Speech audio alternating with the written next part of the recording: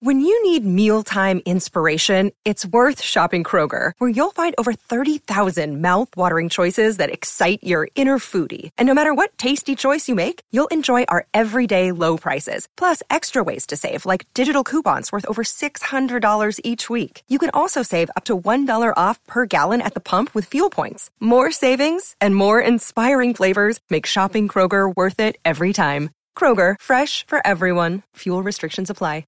Another day is here, and you're ready for it. What to wear? Check. Breakfast, lunch, and dinner? Check. Planning for what's next and how to save for it? That's where Bank of America can help. For your financial to-dos, Bank of America has experts ready to help get you closer to your goals. Get started at one of our local financial centers or 24/7 in our mobile banking app. Find a location near you at bankofamerica.com/talktous. What would you like the power to do? Mobile banking requires downloading the app and is only available for select devices. Message and data rates may apply. Bank of America N.A., member FDIC.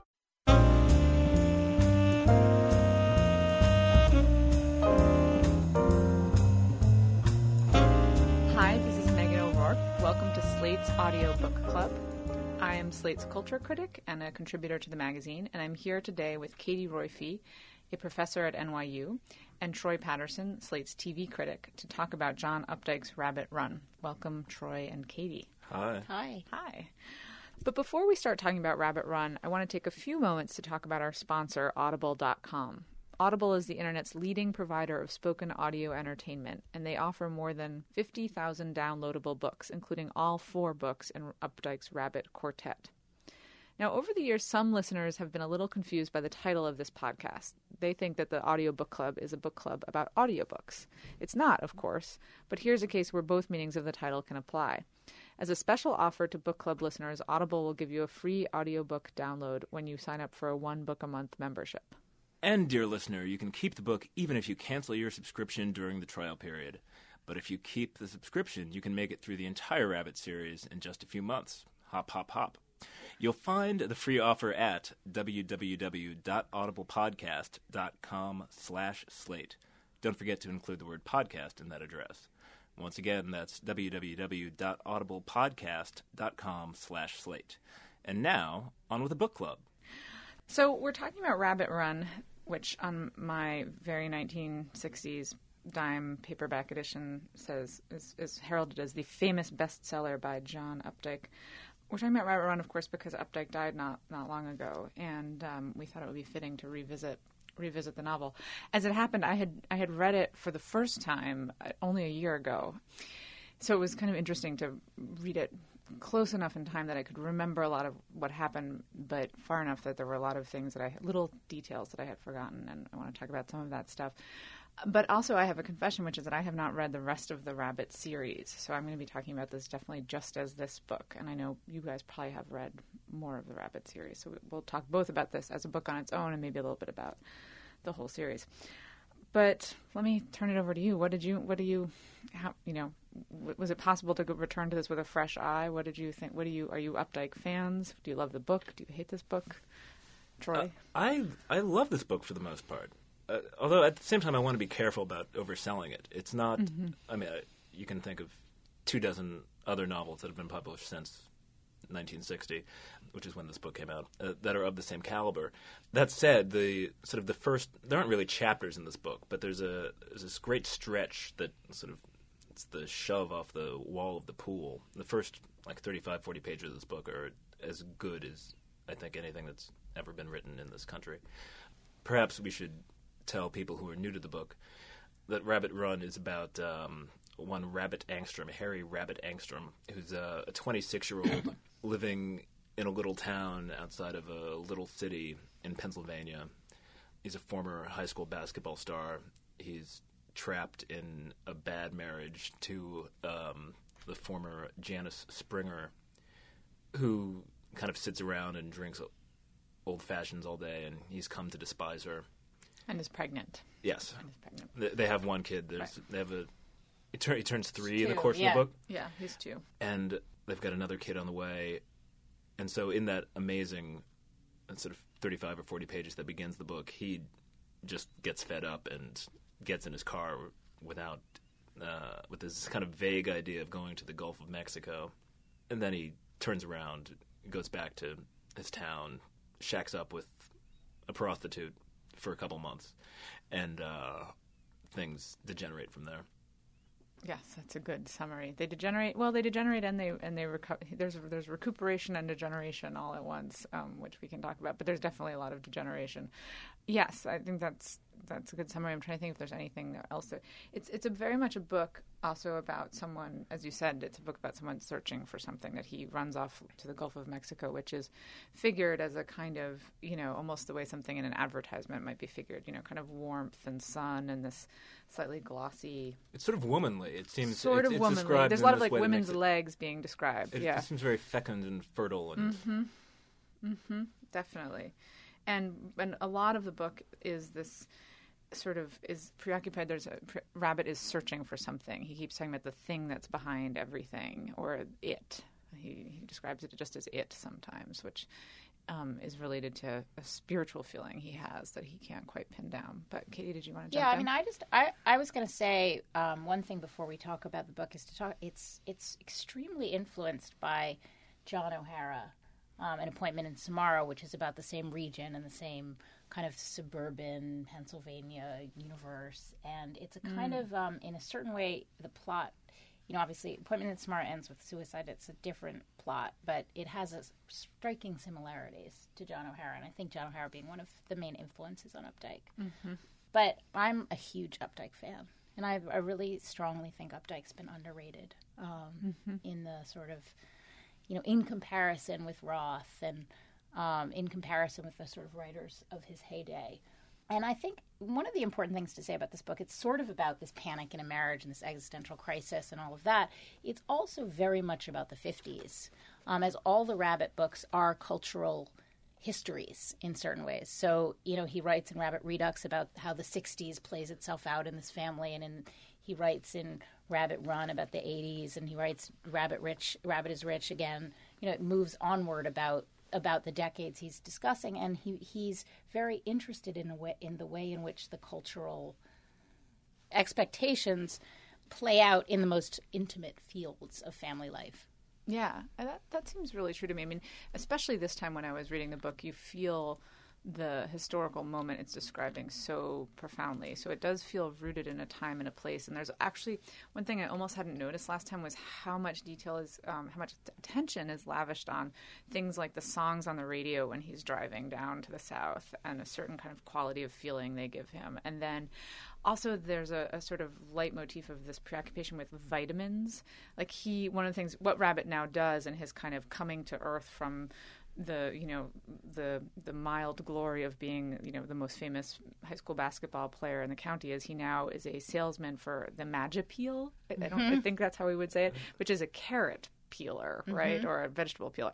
And it becomes clear that part of the kind of pitch made to housewives is that this is a way of preserving vitamins or getting vitamins. And there's that kind of 1950s, slightly scientific, but ultimately not at all preoccupation with vitamin, and you realize that there's this sense of a culture that's just starting to really be, or not just starting to, but is being really permeated with advertising. There's a lot of little advertising language, and you get the kind of glimpse of what's going to happen with what James Wood called hysterical realism later. Right. The intrusion of a lot of name brand language. Right. No, in terms of the sort of the bits about advertising.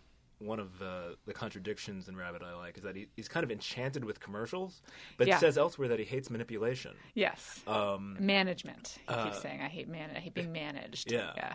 And there's also an interesting bit very early on where he is sort of taking lessons about life from the Mickey Mouse Club and what the Mouseketeers have to say about knowing thyself.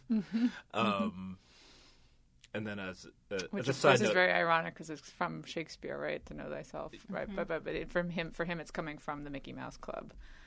Yeah. Well, not Shakespeare. Shakespeare's "To Thine Own Self Be True," and right. "Know Thyself" is ancient Greece. It's oh yes, of course, right. I'm thinking because I know why I'm thinking that because then they say "To thy own self be true." Basically, they conflate the two basically in the Mickey Mouse scene. I think.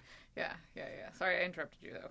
I was just going to make the throwaway observation that reading about Rabbit's pitch for the Magipeel peeler, I thought a little bit about I Love Lucy and Vitamita Vegemins, but a little more so about the old movie A Face in the Crowd, where this kind of huckster and demagogue is doing his TV show, which is sponsored by Vitajex. That's all. Mm-hmm. I've never seen that movie.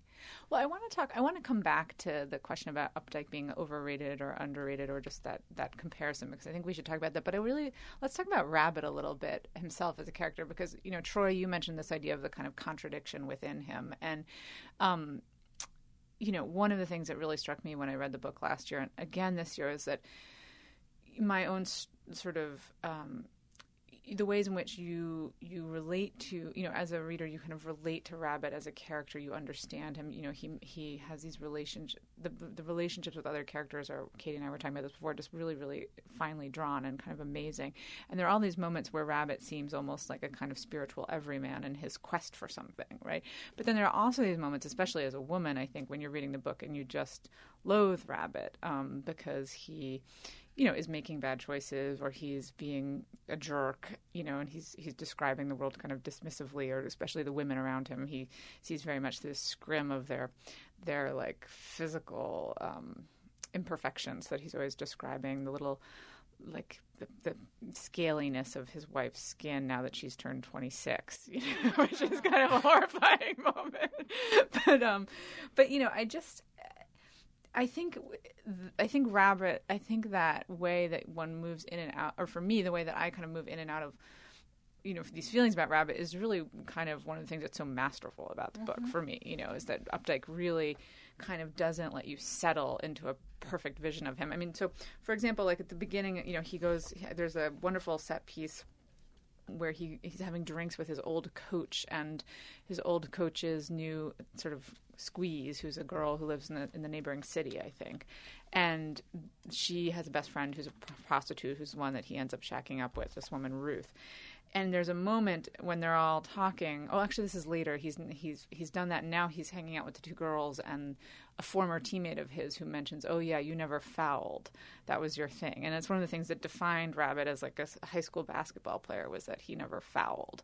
But clearly, he's in the midst of doing something, or not clearly, I shouldn't say that, but like now he seems to be in the midst of making engaging in a huge foul, which is like running out on his pregnant wife. Right. So, partly, yeah. Well, he's still clinging to this identity of having been a high school basketball star. He sort of twice set county records for scoring, and we're meant to get the idea that a lot of his frustration, a lot of Angstrom's angst, is about having been beautiful at something, about having been a natural, and being sort of unable to recapture the sense of freedom that he had on the basketball court. Mm-hmm.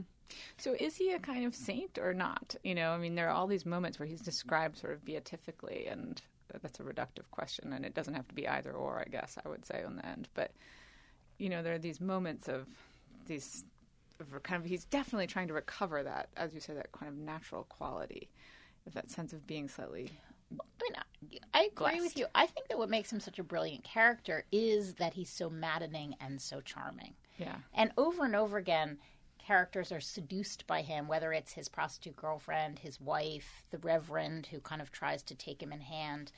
Over and over again, people are seduced by his charm and by this sort of authenticity in what he wants. And as you say, this kind of almost spiritual quest.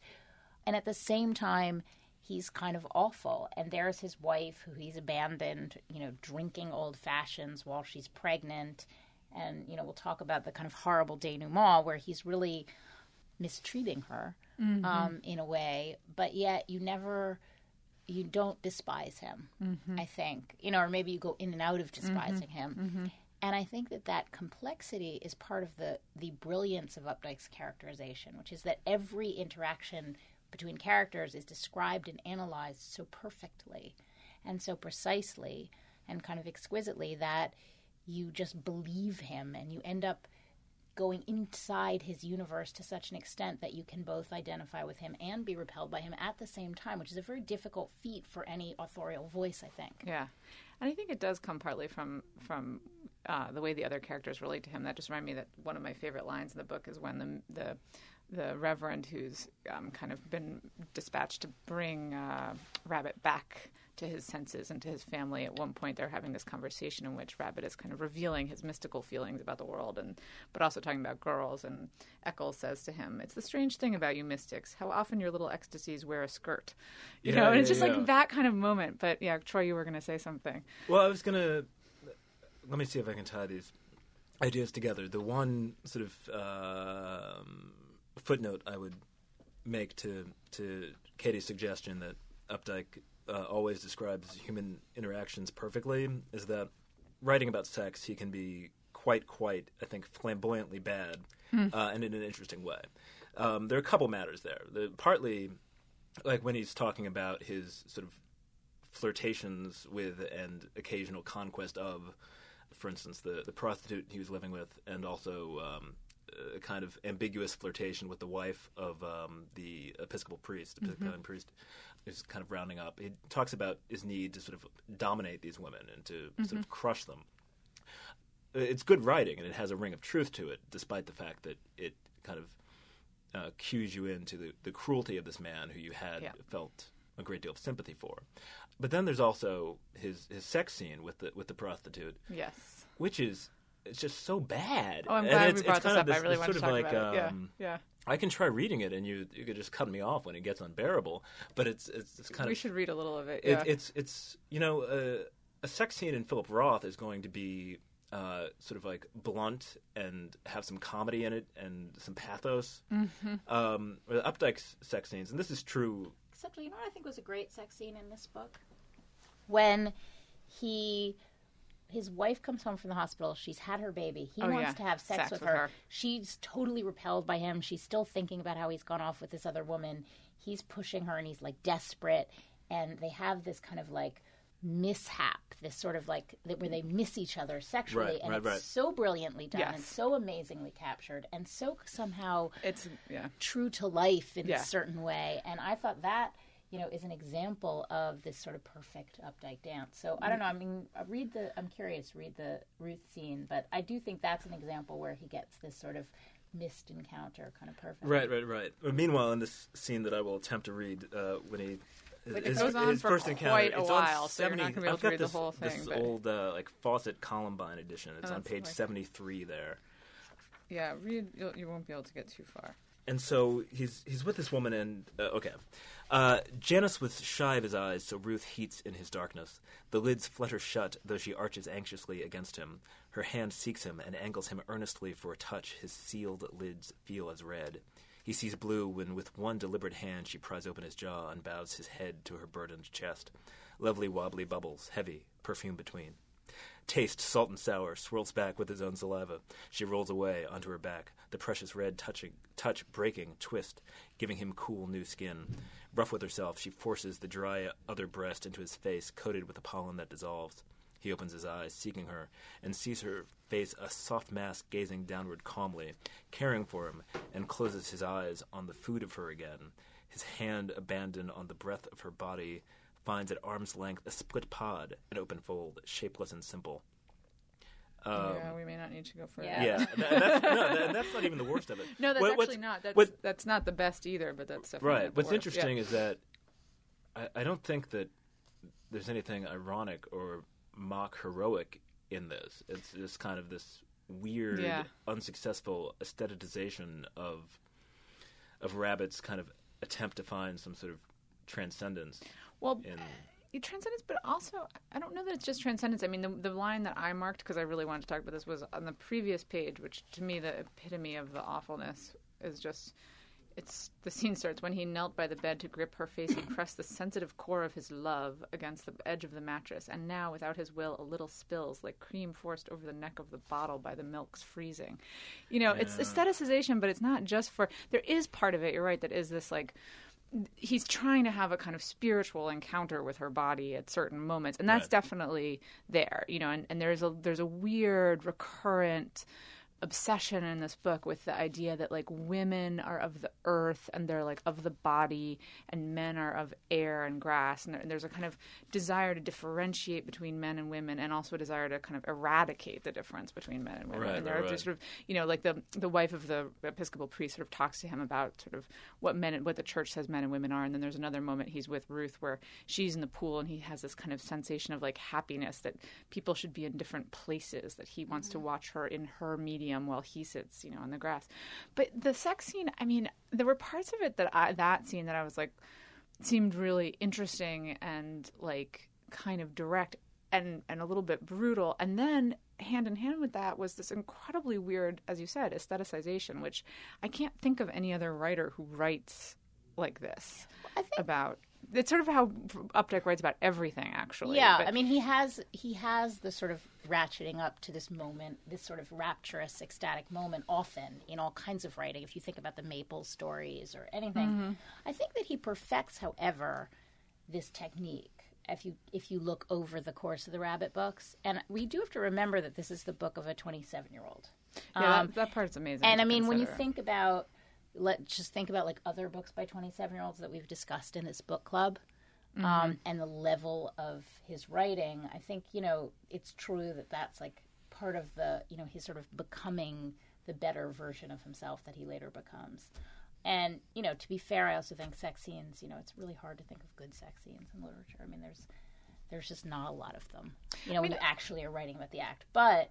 I think it's true. Henry Miller. Go ahead. But it would be interesting to go back and look at a Philip Roth sex scene from this moment. Well, that'd be like this era, because Goodbye, part Columbus. of it, right? It would be Goodbye Columbus, which those sex scenes are really good, as I recall. I haven't read them, and I mean they're not as explicit at all. But one thing about this is it does seem really dated in a way. Like my version of the novel, which is from probably, as I said, the 60s. There's a lot of attendant material that kind of goes on about how graphic this novel is, and Right. which I think now when you read it, I mean it is, but it wouldn't be that surprising for this novel to be published today, right? Whereas I think at the moment it was published, there probably was something very self-conscious about that.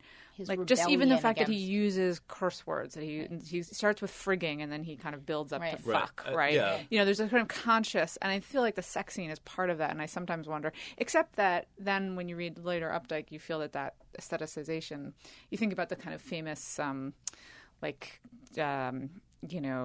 controversy over his piece about 9/11 in the New Yorker, and how there were a lot of people who felt that he had aestheticized that moment too. Like this is sort of a recurring way that he deals with intensity of experience, is to right.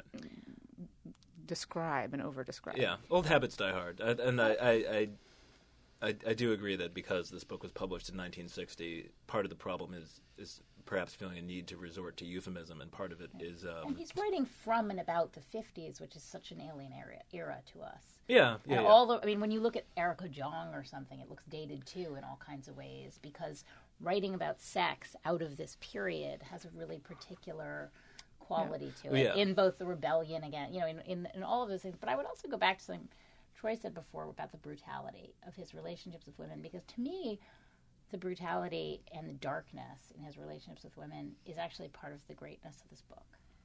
Because I think there's an honesty in a lot of in the way that he gets inside these relationships between men and women, and I think it's really uncomfortable, and I think it's upsetting often, and I think it's depressing in a lot of ways. But I don't really think it doesn't make you hate Rabbit. It isn't that different from like all kind, the man you might like have dinner with. I mean, I just don't think that these flashes of brutality are so outside of the realm of normal behavior. I think that it's actually, and I'm not saying men versus women. I mean, I think it's true of women too, that there's something that he gets at about the narcissism and the selfishness and the sort of way in which people interact that's actually true.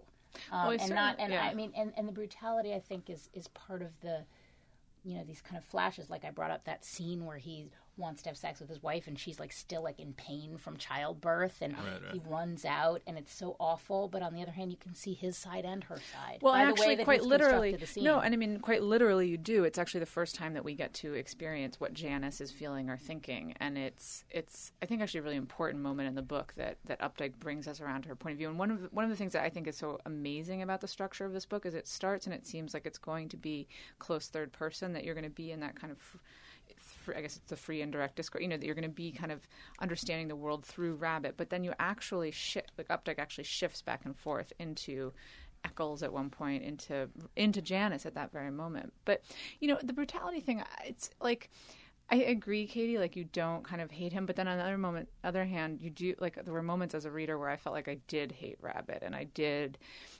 which is, and they were the moments where he's being the most ungenerous, and I think it was maybe the sentimental reader in me who is hating Rabbit, because there's certainly a way in which, like, what Updike is doing is de-romanticizing the marriage, de-romanticizing intimacy and domesticity and all these things that were, probably in the midst of being kind of wrapped up in this kind of, like the pictures that advertising would bring you. And again, I keep thinking about kind of the role of the sort of shadow role of advertising here. But so much of the novel is just these people who have gotten into something they had no idea what it was going to be before they got into it, which is to say they had no idea what marriage was going to be. They had no idea what being parents was going to be. And it's also, I think, a book about having a gift, having a kind of sense of grace and sort of searching for it. And that gift is basketball, right? And then, like, what do you do when it's your job as a man to kind of be a provider, and you live in this kind of industrialized part of Pennsylvania that you're sort of cut off. You have the sense of things going on, down in the South, but you're sort of cut off from the world by that mountain that he keeps describing. That's like a big part of the book too, is this mountain and the shadow of the mountain, how it's always kind of dark in the town. I mean, yeah, and I mean, I think this book is a companion book to sort of the great sociology of the period, like The Lonely Crowd. Yeah. And it's also a companion book to a book that isn't going to come out for a long time, which is Betty Friedan's Feminine Mystique. In a lot of ways, that's interesting. This book is talking about the discontents of the nuclear family as it was constructed in the 1950s from all the different points of view in a way that Betty Friedan would obviously not for quite some time articulate for the country. Yeah. And I do think that's those discontents are part of his subject. And I think we should talk about the calamity of the book, the central calamity. We should talk about it too. But I have a question, which is, do we feel that the book, I mean, I feel definitely the book also transcends its historicity, so to speak. Like, right, it's not just a book about the 50s, but it actually is a book about these. But Troy, you had something. Oh, I think absolutely it's a book about marriage the same way that Madame Bovary is. I thought that was an interesting point that Katie made. I would say, though, that I think Appointment in Samara is a book that wonderfully is more engaged with sort of sociology and is more sort of hands-on about talking about class structures and strictures, and that I think this book is kind of like sort of a companion to Catcher in the Rye in a way. Most conspicuously, there's sort of one bit early on when Rabbit's driving, and there's that great sort of catalog of what he's hearing on the radio, and along with the news reports, or along with sort of the pop songs and the weather reports, is a bit about sort of the Dalai Lama having gone missing. So where is the Dalai Lama? Sort of in some sense, Rabbit is the Dalai Lama, and in both kind of like the nature of that sort of minor refrain and its interest in sort of Eastern religion and philosophy. It's that's High Salinger right there. That's really interesting. That was one of the things that was so striking reading the book again, as I was saying before, is all these little moments like that where there's so much is being conveyed in these tiny sentences, and you have to read the book incredibly carefully, actually, because I remember that, but I didn't even spend a lot of time thinking about it. The other book that I always think about as a companion to this is Walker Percy's The Moviegoer, which is also the story of a man who can't quite find... It's a different. They're very different books in some really important ways, but they're both the stories of men who are searching for something, and kind of there are women who are around them who ultimately aren't very important in the search. The primary difference is in The Moviegoer there is a woman who's really important, whereas in this book there's actually no love object who matters all that much ultimately, who he has real feelings for Ruth, but sort of Updike, in contrast, I think, to like Percy, there's not something absolute about those feelings, right? That he kind of moves in and out of being enamored of her, and he is enamored of her, but it's not the answer to his quest. I also think, and this is one of the reasons why the book is so good, is that it's a little bit ambiguous what his feelings towards Ruth are. I think that whatever sort of genuine affection or love he might feel is entirely mixed up with his kind of selfish desire for escape from flight. Yeah. And I mean, totally. and he also, like, looking at the whole scope of the Rabbit books, he does build, I mean, his relationship with Janice changes enormously from this point, and they both grow up. And by the end, they've built a sort of powerful and plausible connection between each other. And that, in a way, what happens within their marriage, you know, it's obviously not a perfect marriage, and it's not a great marriage, but it is actually a strong and enduring marriage. And I think that his attachment to her, you know, you have to watch it. And one of the great things about the Rabbit series is you sort of watch the developments and you watch the reverberations of the things that happen in this book and how they come up later and affect things later and affect the child and all of that. And, you know, I think, and this book is the sort of commentary on this very early period of this couple who barely know each other, who get married in this 1950s style, where she gets pregnant, right. and it's very distant from our own world. Right. There's a line early on that he, like, getting married at 23, he was getting married late. Yes. Right, yeah, which is one of the shocking and also, moments. Like, they just don't really know each other in this book. And I mean, I think we should talk about this we scene. should go to the Calamity. But I mean, one thing I have about that, I mean, as I said, I haven't read the other three, but whenever I hear that about their marriage, and I know that they go on to have to be married, but reading this book, I can't get any picture of that. Like, this book seems disconnected from that. Like, how he feels about her, you feel that there's just no way they're ever going to do that. And maybe that isn't how marriage works, and he would move on to actually be able to build a marriage with her. But there's something so irreducible about the differences between them here, I think. But let's talk about the Calamity, because that's part of it. Do you want to introduce that? There's an incredibly disturbing scene, and I mentioned this to Megan. I've read this book maybe twice or even 3 times before, you know, quite some time ago. And when I read this scene, I had totally forgotten it or blocked it out or repressed it in some way, and I was really shocked by it reading it this time.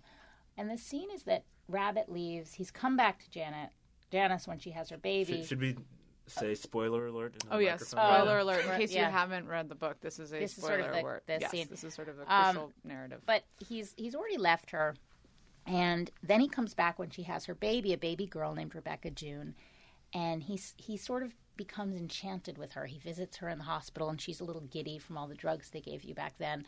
And he's sort of enchanted with her again. And then Janice. With Janice. And with the baby. And then he runs off again because of this sex scene that we alluded to before, where she won't have sex with him. And he's restless, and he walks out. And she starts drinking, and it's morning, I think, and she's drinking, like, what's she drinking? She stays up all night. Yeah, she stays up all night, drinking. and she's drinking and drinking whiskey. and drinking whiskey. And then there's a horrible... He's also, there's an irony, too, which is that he has made her a drink that's like half whiskey and half water in an attempt to kind of loosen her up for sex. Right. You know, and she's been actually trying not to drink because it had been one of his issues with her. Issues with her, right, exactly. So there's a kind of poignancy there. Right, and then she's drinking and drinking, and her mother is coming over because her mother senses there's something wrong. She hears the alcohol in her voice, and she decides to bathe the baby. Janice does. Janice decides she's going to bathe the baby before her mother comes. And in this scene where she's drunkenly trying to bathe the baby, she actually drowns this newborn baby, and the baby dies. And the scene is incredibly disturbing, obviously.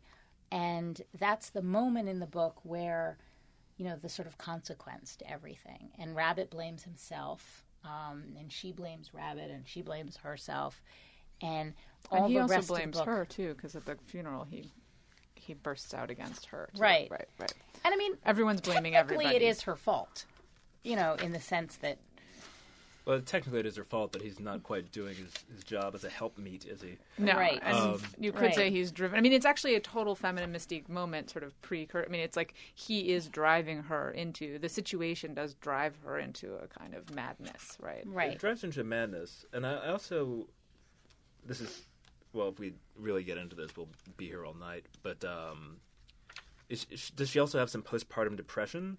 I ask by way of also wondering about what this book's attitude towards sort of psychiatry and psychology is. Sort of, we hear from the first paragraphs on, we hear about rabbits being nervous or neurotic. And also, interestingly, the wife of the priest is not a believer, we get the idea, but does have a lot of ideas about Freud. She's a Freudian rather than a spiritualist. Yeah. Which is not to make a point, but just to notice something.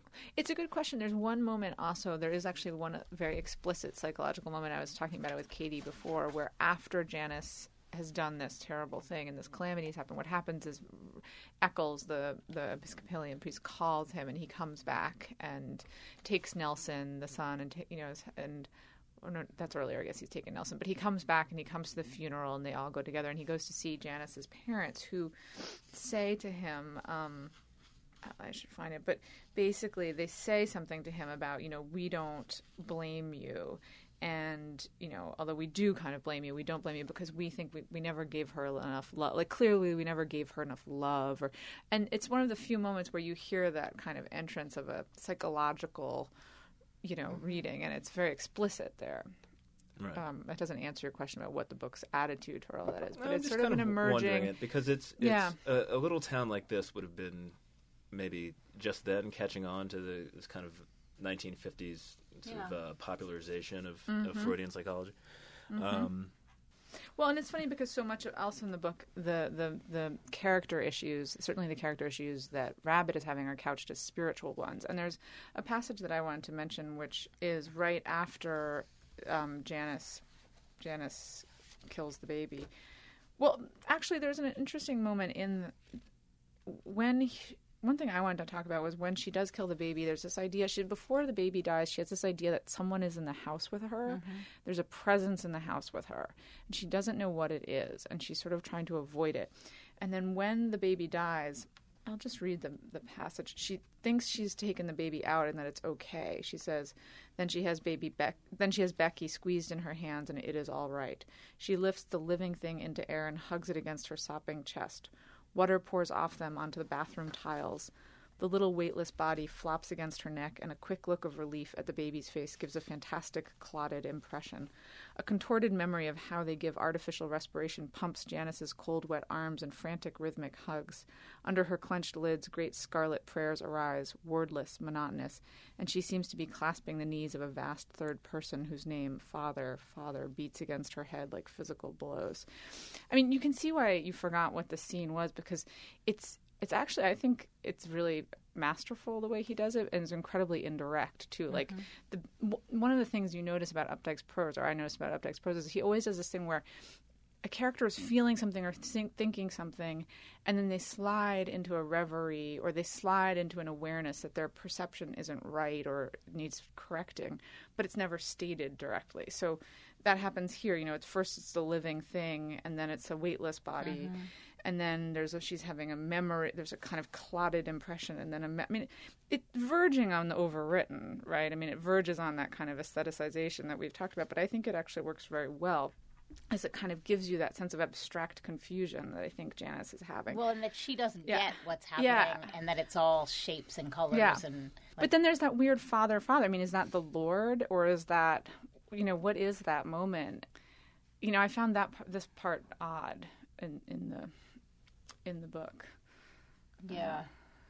That vast first... I mean, it seems like it has to be... I think it is the Scarlet Prayers. I think that she is, praying for something to undo this moment. Right. And then there's this question they have of whether this is a punishment, but which maybe we should talk about too. Are we is this actually a punishment for them? And it's sort of the psychological model is held up against the spiritual model in some senses. Right.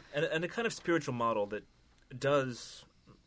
sort of more than once sort of engage with God and the devil as nearly physical presidents. Mm-hmm. Absolutely. There's a serious meditation on the devil, which actually was one of my favorite parts, where I think it's Eccles or someone is saying, the devil does appear before us. And I think we're meant to entertain that as a possibility. But elsewhere, so many of Rabbit's moments are, so I was going to say before, he's about to come back to, he's realizing he should come back and be with Janice, but he can't quite bring himself to. And he's talking about that, there's this wonderful passage where Updike is kind of building the prose and saying what keeps him from coming is, and it turns out to be this sense that there's an opening, that he can find an opening that would be antithetical to the claustrophobia of the domestic relationship. So, on the one hand, there's that kind of, familiar 1950s longing for the road, the male, kind of freedom and travel, kind of search for traveling. But that opening also feels spiritual to me. I think in a way you're right about the punishment, but also I think it's a tragedy that's outside of them in a certain sense, and they're both childlike here. Mm-hmm. They're both so much children, with him, thinking about his high school basketball. With her, in this one scene leading up to this moment, there's all these things where she's thinking, well, I shouldn't change her diaper because I don't want to prick her, and she's so proud of herself because she said that. And there's a sense that the baby is sort of alien and she doesn't know how to take care of it. And then she says she's so proud that she's going to clean it before her mother comes because she's barely mastering these basic domestic things. And we get the sense all along through the book that she can barely keep the house. She can't cook anything. Yeah. She's a terrible housekeeper. She's watching TV all day. She's sitting in her bathrobe drinking. She doesn't know how to be this domestic idea of the 1950s. And in a way, this failure of doing it, what happens at this really simple thing of giving the baby the bath, all of a sudden the stakes are raised. So here are these two childlike people running around, trying to sort of figure out how to be normal adults. And all of a sudden with this life, the stakes are life and death, and suddenly a baby is killed.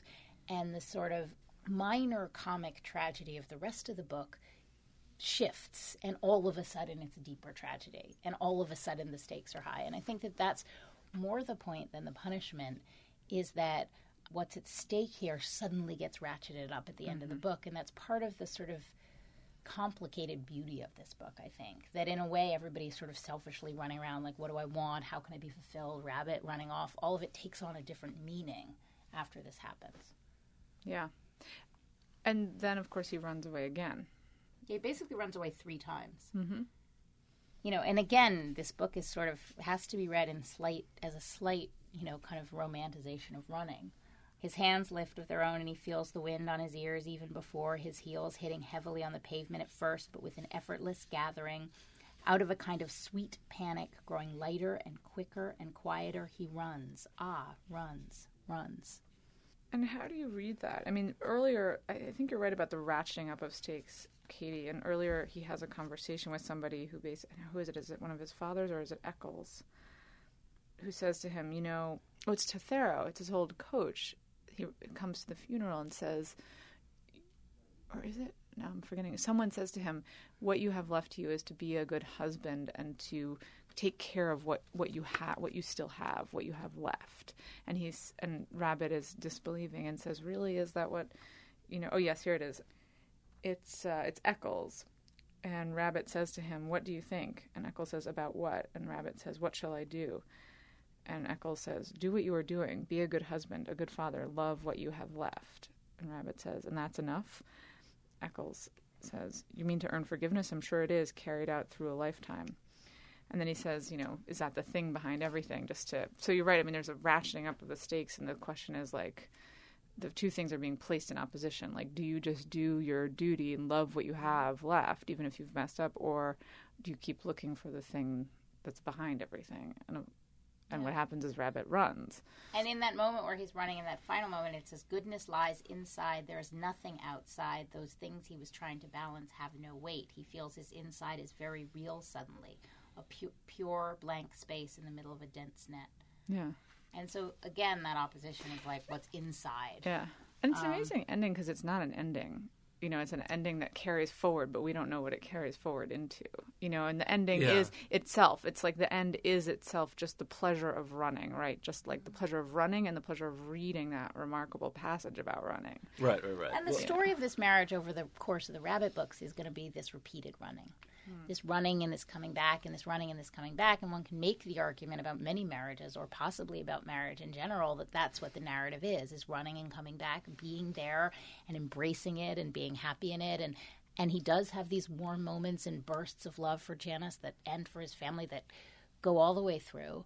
And then the panic and the running and the cheating and the looking at someone else and all of that. And, it's a sort of, I think that it is deliberately unresolved in that way, that this is the act of running is going to be central to the Rabbit books, all of them. Mm-hmm. Right. You're saying that reminds me, it kind of stands in contrast. There's a bit early on where Rabbit's remembering his sort of early courtship with Janice, and there's a bit, and well, let's see if I'm going to be able to find it. At any rate, it kind of takes off from the last sentence of The Great Gatsby about Rabbit and Janice walking hand in hand, kind of like against the current of traffic. Huh. Oh, that's wonderful. I didn't notice that. Sort of his sort of solitary running, sort of the capital R romantic solitary running contrasted with the sort of pretty realism of walking together. That's great. We should probably draw this to a close, but 2 questions, I guess, for both of you. One is, do you think, we can go back to that question of, do you think Updike is underrated relatively? Is that something we should talk about? And 2, for readers who might, or listeners rather, who might want to read some Updike right now, is this a book that you would recommend them starting with? Or is there another Updike book you would recommend too, or separately? I was thinking about that, to take the second part first. Yeah. I would maybe say go buy the early stories. Yeah, the stories are great. Which is a handsome volume, and which you can sort of flip around in. Because this book, charming as it is it's a little heavy at bits, and I don't mean sort of philosophically heavy, but the sex scene is ponderous, and also it's a little bit long in the middle. There's a space, this part that's never really worked for me, where while he's living with the prostitute Ruth, he is kind of working in the garden of this widow, and it doesn't do much for me. At any rate, so the stories are part of the book. Yeah. The stories are just like Quicksilver. I think the other Rabbit books are actually better. I think the Rabbit trilogy is the best thing he did. I mean, the 4. I think Rabbit is Rich is probably the best of them. But I do think it's worth going through all the Rabbit books. I actually do. And obviously the Maple stories are great. Pigeon Feathers is great. And I think, his other novels, I think Couples and Marry Me are kind of easier and more fun and more accessible, but also, extremely interesting. And I do to the question of whether he's underrated, and we didn't get to this today, but I just think sentence by sentence, there's so many beautiful sentences. And obviously people have criticized him for these beautiful sentences, but I just think when you look at all of his writing and how amazingly he expresses things, it really comes down to that. I do think that there's something incredible in these books, in just these moments that we've sort of hinted at some of them, these little moments. Cool. It doesn't seem quite right to say that he's underrated, because all these sort of effusive obituaries that were written about him, Mitty sort of made the claim, and a claim that can be persuasively argued, that he's sort of the great American writer of the second half of the 20th century.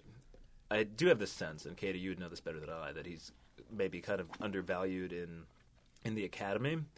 And I'm going to qualify all of this by saying that, I've read maybe like half his books. Like 1 out of 3 of his novels is quite bad, actually.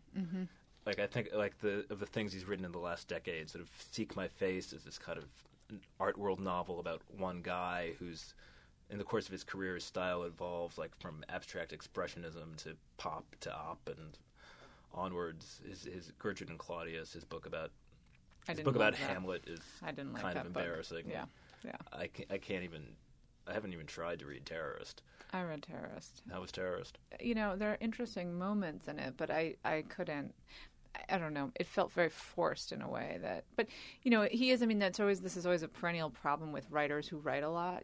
Do you throw out, because inevitably there's a lot of bad work along with the good work, or lesser work, we should say. Do we throw that out and then value the good work, or does it somehow end up getting counted? And with him, it does feel like you throw out the work that's not as good. It'll fall into there are other obscurity. books that somehow didn't get. I mean, I think In the Beauty of the Lilies is a great book that was somehow not one of his books that people think of. But and again, when I think of like the bad books, and I don't think they're bad compared to a lot of what other people are writing that we think of as good books. Well, I think Philip Roth writes not bad books too, right? Right. I mean, I think that we're talking about comparatively, and I do think he is judged by that, by his like prolificness and his functionality, and the fact that he wasn't, he's sort of just this regular guy. I also think Roth was picked up by certain critics and has been heralded repeatedly by there are certain critics who have really gotten behind Roth, and that hasn't quite happened with Updike in the same way. Although everyone speaks out of how wonderful a writer he is, there's not. I don't have that same sense of him being kind of picked up and lifted above the crowd by kind of contemporary critics, and maybe that is because the late work overshadows or has gotten into the way of kind of reminiscing fondly about the old work. But he's also, I mean, I think it's worth saying he's an excellent critic and an amazing essayist. And his essays, if you're talking The Shore, his essays are really incredible. And, his output is amazing, just how much he's managed to produce, famously working only in the mornings. But, he's incredibly talented in a lot of different directions. And, and I do think that it is true that I think some of the feminist stuff and some of his treatment of women has alienated a lot of people who might otherwise defend him. And I'm not sure why that doesn't apply to Roth. Have you ever read his poems, Megan? Yes. I would prefer to remember him as a critic and like novelist. A silence. I was going to say something, and then I thought I will bite my tongue, for the man is newly in his in the other world. But they're very clever. But I prefer his novels and his essays. Well, do we need to end on a fonder note than that? Perhaps we do. Well, I do think this book is amazing. I think I would second your recommendation, Troy, of the early stories. And I haven't read some of those novels that you mentioned, Katie, but the stories are just so incredible. And I think one really important thing to say is, we've talked about these beautiful sentences, and I think sometimes these overwritten sentences get held up as like this idea of the beautiful sentence in Updike, but actually there are many, many sentences in this book and in the stories that are really beautiful without being showy, and that's something that doesn't, I think, get said enough about Updike, that actually, like, a lot of this book is incredibly beautiful without being ornate. Absolutely. And I don't think that he overwrites that often, except when talking about sex and sometimes plants. In general, he masters the trick of being delicate without being too pretty. Yeah, that's a good way of putting it. Yeah. Well, on that note, we'll bring this to a close. Thank you so much, Troy and Katie, for joining me today. And a thank you to our listeners for joining us as well. We will be back soon reading Infinite Jest by David Foster Wallace. And for Slate.com, I'm Megan O'Rourke.